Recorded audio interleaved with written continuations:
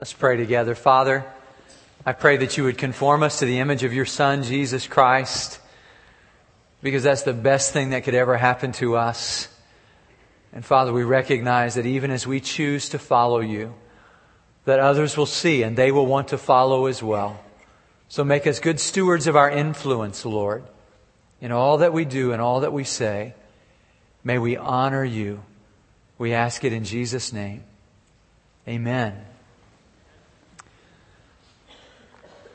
Sometime in college, I realized the things that my father had taught me, and I began to share them with some of my friends, and they said, you need to write those things down. Your dad has a lot of wisdom.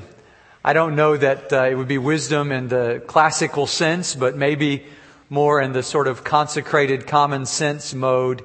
He had a lot of understanding about life, and he worked hard to shield us from pain and difficulty. And one of the ways he did that was when we were getting into something that we shouldn't, he would look at us and sort of drop one eyebrow and say, "Quit acting a fool." And he said that frequently.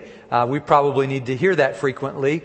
But I remember one occasion especially, I was lying on the pavement in the middle of the road. And my mother was standing over me hysterically, saying, "I told you not to go out in traffic." And there was a truck that had just knocked me down in the road, sort of parked there in the road. And I looked up, and my father came running through the crowd to make sure I was okay. And he was grateful when he surmised that I had survived. He lifted me to my feet and sort of brushed me off and looked me in the eyes and said, "Now quit acting a fool." And then he just walked off. And I've never forgotten that moment. It was one of those teachable moments in my life when I had learned a hard lesson, and he just wanted to sort of underscore that with that admonition. If I had to summarize the teaching of Solomon to his children in the book of Proverbs, I would say that is one of the major themes. Quit acting a fool. Don't act foolishly, but rather instead apply your hearts to wisdom. In another place he says, guard your hearts, because your hearts are the wellspring of life. And what Solomon wanted for his kids, what we want for our kids, what God wants for all of His children, is that we should live. And life is found in following God's wisdom. It's almost as if Solomon sometimes personifies wisdom and says, wisdom calls to you in the streets. And wisdom is, from his perspective, this maternal figure who speaks truth into our lives when we need to be corrected or instructed or directed. Let's hear the words of Solomon to his children. Let's listen. In Proverbs chapter 3, verse 11, would you stand with me as we read? And then I'm going to turn to Hebrews chapter 12 as well, which is the exposition of these verses. In other words, the writer of Hebrews quotes these two verses and then explains how they apply to our lives. Quit acting a fool is the title of the message. Next Sunday we'll have the Lord's Supper. The week after that, the serious sin of the slothful sluggard. I can't wait to share that with you. Proverbs chapter 3, verse 11. My son, do not despise the Lord's discipline, and do not resent His rebuke, because the Lord disciplines those He loves. As a father, the son He delights in. And then in Hebrews chapter 12, after the great hall of fame of faith and the cloud of many witnesses and fixing our eyes on Jesus and remembering how Jesus endured even though people tried to exhaust Him, he begins to talk about our suffering.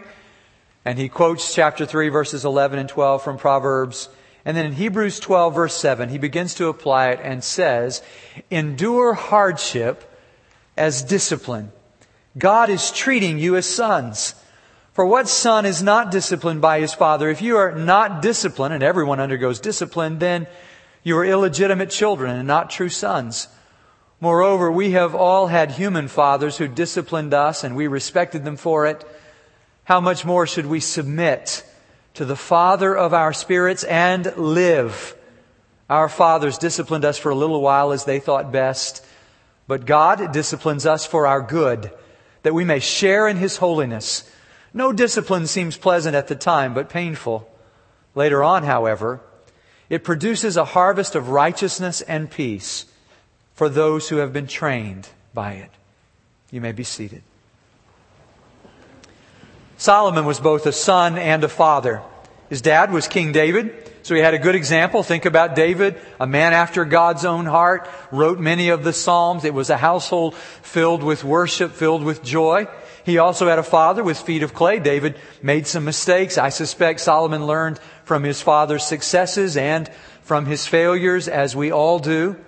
But there must have come that moment after Solomon got married, and got married, and got married, and got married 1,000 times or so after all of those marriages, and God began to bless them with children. And there must have come that moment when he said, how do I help my kids make good choices? How do I lead them to the place of wisdom and encouragement and instruction? And he sort of summarized it in a couple of places right at the beginning of Proverbs, chapter 1, verse 7.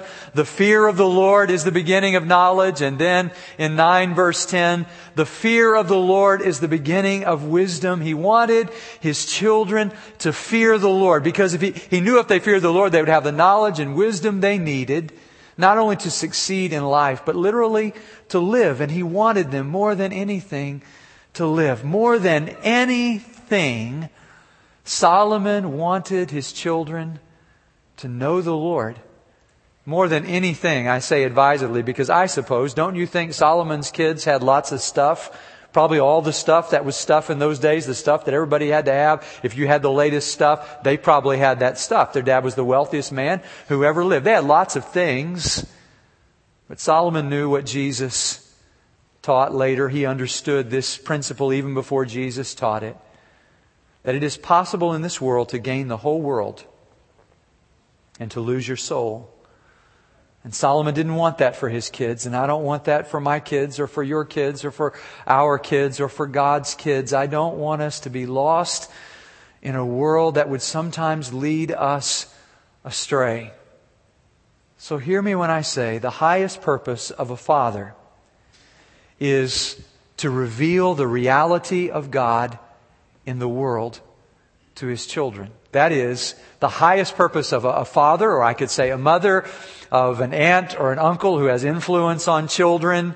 The highest purpose of a school teacher or a Sunday school teacher or one who leads choirs. The highest purpose is to so live our lives with delight in those we love and with discipline for them to give them correction, that when they look at us, they will recognize there really is a God who loves them so much, He will not just send them on their way to follow their own desires and devices, but instead He loves us enough to discipline us. In fact, the writer of Hebrews says, this is the sure sign that God loves you. That as a father who disciplines the son in whom He delights, the daughter in whom He delights, God loves you and He disciplines you. And what if His discipline is the sure sign that God really loves us? First, notice in verse 11 that we are to delight in the discipline of our Heavenly Father. We're to take delight. We have a choice to respond. When we respond to discipline, we can either, he says, resent the Father's rebuke, or we can receive it. We can despise His discipline, or we can delight in it. We can be troubled by God's discipline, or we can be trained by it. Why does the Heavenly Father discipline us? Why should we discipline our children? Isn't it to eradicate foolishness in our lives that God disciplines us? And you say, well, can you define what you mean by quit acting a fool? What does a fool do? Well, Psalms chapter 14 verse 1. I read yesterday morning on my second trip through the Psalms this year. Psalm 14 verse 1 says, the fool has said in his heart, there is no God. Now we look at that, and I've read that many ways through the years, but I've sort of seen that as, well, the fool's the person who's standing on the street corner shouting, like Madeleine Murray O'Hair, there is no God, there is no God, at the top of their voices. But that's not what it says. It says the fool has said in his heart. That is, has made a deliberate determination and discernment in his own heart that there is no God, and begins to act on that premise. So, for instance, I was reading this week about Richard Dawkins, who wrote The God Delusion. Richard is one of those neo-atheists who's writing intellectual books about atheism these days. And I was reading another book, Dinesh D'Souza's book, What's Right About Christianity, which is kind of a response to the neo-atheists. But he quotes Richard Dawkins in The God Delusion. This is what Dawkins says. He says, on a scale of 1 to 7, If 1 is being certain there is a God and 7 is being certain there is not a God, he said, I'm about a 6. Now, he's a scientist, he's a biologist, and he says, I can't prove that there is no God. And here's the quote I want you to hear. He said, but I live my day each day with the assumption that there is no God. Now, that doesn't surprise me for a radical, fanatical atheist to say that. But when I read that, I felt a sense of conviction, and I wondered how many people in my hearing today could say to me after church is over each week, as I go back to work, relate to people in my neighborhood, deal with my family, deal with the issues of life, for the most part, God really doesn't factor into that decision making. I go to church, I'm part of the crowd, but in truth, I don't live my life measurably differently from the people who don't claim to believe in God at all. And I don't mean to be harsh or caustic, but I read recently that the real issue for the church today is what they call functional atheism. That is, we all believe in God. We just sort of live sometimes like it isn't really all true. And that's a dangerous place for a follower of Christ to be. And I want to teach this morning. I want to admonish because I think the Heavenly Father is working in my life and your lives to eradicate the foolishness of us thinking for a single minute that we can live a single second of our lives without Him. We need Him like we need air, like we need water, like we need food, like we need rest, like we need all of those things combined and more. We need God. And God works so that we will have the fear of the Lord, which will be the beginning of the wisdom and the knowledge we need. And it is possible, can I just testify, to make a 4-point and to miss the point. And the point is God. To know Him and to love Him and to serve Him. And God disciplines those whom He loves. He is disciplining us to eradicate foolishness, and we have a choice, verse 11, either to despise that or delight in His discipline. Can you think of a time when God worked to get your attention? Maybe it was as Balaam who heard God's voice speaking through a donkey. Or maybe it was like the Apostle Paul, who would say, I have this thorn in the flesh, and through it, God keeps saying to me, my grace is sufficient for you. Maybe it's something painful. What if the real measure of God's delight in our lives is not when things are going well, but sometimes when we're making sketchy choices, wrong decisions, and God puts obstacles in our way to stop us and to redirect our hearts and our steps. I read again this week from a different perspective the story of Joe Bailey and his son Tim. I think I told it to you recently about his son Tim, who when he was a teenager became rebellious, and Joe put him out of the house. And then there came a point when he got a phone call at night and heard that Tim was in jail. And he went down to Cook County Jail in Chicago area looking for his son. Didn't find him there. Went to several different jails. Couldn't find his son. Finally drove to the house where his son lived with a group of artists and musicians, and he went inside and found his son asleep in a sleeping bag on the second floor there on the wood floor. And he was so grateful that his son was okay and that he wasn't in jail, that he didn't wake him up, didn't say anything to him, just kind of kissed him on the forehead and left. And then his son started coming home again. Sometime after that became obedient to his parents. And one day later, Joe said to his son, why did you decide to come home? And he said, Dad, don't you know it was when you kissed me that night, and I knew that you had been out looking for me, and when you came that night, I was just so grateful that you cared enough to come looking for me. I read that story from Joe's perspective. This week I had the chance to read it from the son's perspective. He's a pastor up in the Midwest now. And Tim says, you would think that it was just my father's kindness that brought me back home. But actually he said it was not just his tenderness, it was also His toughness in putting me out of the house. Because when God put me out of the house, then I realized just how good the house was. And I knew I needed to get back to the house. And it was my Father's discipline which led me to the point of discovering His love through kindness, which led me all the way back home. Real love for our children is not just sort of turning them loose in the world and saying, do whatever you want to do. Real love is caring enough about them to teach them. That's the word. To discipline them, to bring them up in the nurture and admonition of the Lord. It means sometimes pointing the way and saying, go this way. And it means sometimes saying, no, stop, don't go that way. Because that way will lead you to great pain. My father had a deep sense of this. He had an Air Force belt, and he believed what Solomon said, spare the rod, spoil the child. If you spare the rod, you hate your children. My father, he believed that fervently. And he practiced that, and he had this Air Force belt, and he would say to us, now boys, I love you, and I don't want to hurt you, but the bottom line is if you keep messing up, there's probably going to come a point in time when you start using drugs. And when you start using drugs, you're going to end up in jail. And when you end up in jail, that's going to be worse than death. And so I'm just going to spare you that. If you know you're going to use drugs, just tell me and I'll kill you ahead of time and just save you lots of pain. And I believed my father when he said that. When I was young, he was kind of tongue-in-cheek, and he was a very loving person. I never came to the place, as Hebrews describes, that our fathers disciplined us as they thought best. I never got to the place where I loved the Air Force belt. I never did. But I did get to the place where I loved the man who used the Air Force belt, because he was not capricious with his discipline. He wanted the best for my life, and he was determined to spare me pain, even if he had to cause me a little bit of pain along the way to keep me from acting a fool.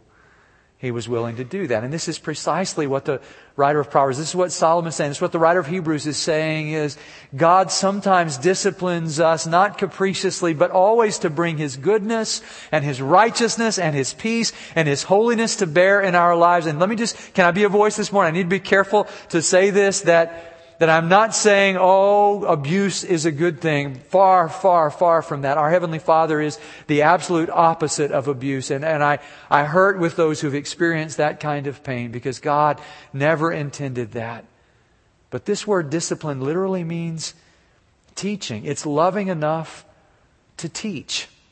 It's, as Jill Rigby describes in her book, Raising Unselfish Children in a Self-Centered World. She has this book, and she tells the story of that Massachusetts family that went on vacation in Florida with their 3-year-old, went to Disney World. They were getting on the plane to go back. You remember this story from the news? You'll remember this story because the 3-year-old decided that she didn't want to sit down and put a seatbelt on. And her parents decided that was her choice. And so they were working with her, dialoguing with her. She was having a "you're not the boss of me" kind of fit. And the stewardesses said, "We've got to fly. Can you put her in the seatbelt?" Well, we don't force our child to do things she doesn't want to do. So we give us a little bit more time to talk to our daughter. This is a 3-year-old, mind you. So they tried as hard as they could. 15 minutes later, they were unceremoniously evicted. Remember this story? Evicted from the plane because they wouldn't make their daughter sit down and wear the seatbelt. Can I just say, asking your children to wear a seatbelt is not an unloving thing.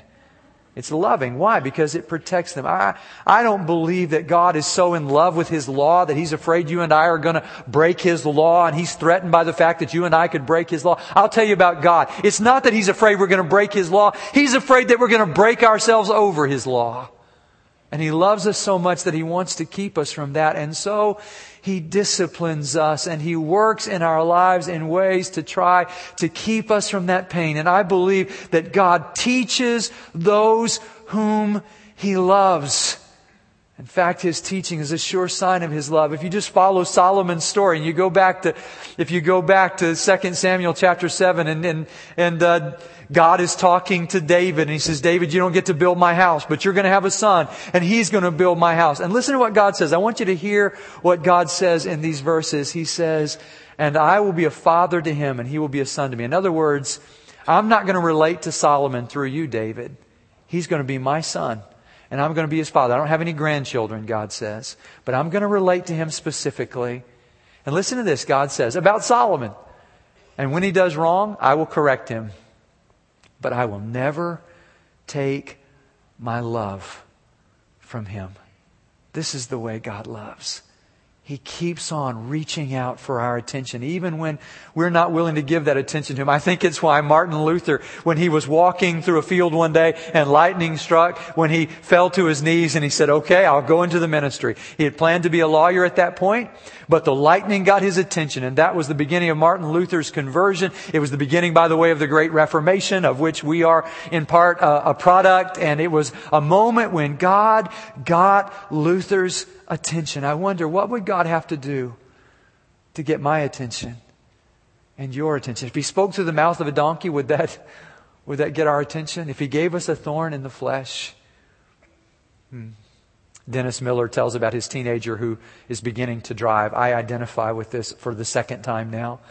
And, it's an interesting day. His son has a cell phone, so he says to his son, when you drive anywhere, when you get there, call me. Call me and tell me you're there. Then I'll know you're safe. Then I won't be worried. How many parents and grandparents can identify with this? Just call me. Let me know that you're there. Even if you're just going around the block, I need to know that you're there. My father taught us this, and we're working with this with our boys. But what happens? Kids get to the place where they're going, and the last thing on their minds is their parents. And so they forget to call. Dennis Miller's son was struggling with this. And so Dennis finally just said to him, if you don't start calling me when you get there, the next time that happens, you know what I'm going to do? I'm just going to call you until you come home. It may be your funnest night of your life. You're having a great time with your friends. You're in the middle of fun. But I'm just going to say, okay, if you can't call me, you're going to have to come home. So you better start taking me seriously. And the son said, oh, yes, Dad, I promise I will. And sure enough, he goes off, and what does he do? He gets there, and he starts having fun, forgets to call his dad, and his dad is so frustrated.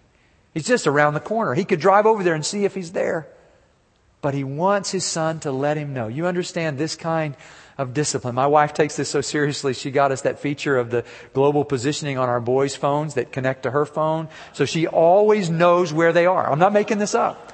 We literally look them up sometimes where they are. It'll tell us within 1,000 yards of where they are. So we'll know where they are. And for $5,000 a week, you can get this feature on your phone. It's a great thing. You'll always know where they are. You won't have any money, but you'll know where they are. Well, Dennis Miller, he says, what am I going to do here? My son, he hadn't called me, and he says to his wife, I don't want to punish him. I don't want to make him come home, but he's got to learn this lesson. And so he starts to dial his son. And it's like while he's dialing and the phone starts to ring, it's as if God says to him, treat him like I treat you. And he thinks for a moment and he hangs up and he goes, what does that mean? Treat him like I treat you. How would the Father treat me? And while he's trying to ponder that, the phone rings and it's his son. He says, oh, Dad, I forgot to call you. I got here safely and I'm fine. I just wanted you to know the phone rang one time and it made me think of you. And so I just gave you a call. And I just wanted you to know I'm okay. And I wondered if sometimes the things that happen in our lives that are very painful for us, if that is not like that one phone ring from God, where God just says, hey, would you please call home? I need you to check in. And for your sake, for my sake, please call home. I wonder if those things that happened this week that were frustrating, when maybe we were making not so good choices, were God's way of saying, just one ring. Okay, call home now. This is the time to call home. I need you to check in with me because I'm convinced that if you and I choose a path of disobedience to God, God will correct us. He will chastise us. He will discipline us. Our God does not discipline, one old preacher said, He does not discipline the devil's children. If God is not calling and checking on you and God is not disciplining you, listen, that's a bad sign. Listen what the writer of Hebrews says in chapter 12. He says, if you're not being disciplined by God, then you're not God's children. You want God to discipline you. The worst thing that could happen would be for God to just sort of let us go our own way. As Romans chapters 1 and 2 say, that would not be a good thing. For God just to leave us to our own devices. No, you want God. I want God to discipline me, to discipline us, to bring us back, because He disciplines out of love to bring goodness and a harvest of righteousness and peace. Listen to this, for those who are trained by it. And the question is, will we be troubled by God's discipline, or will we be trained by it?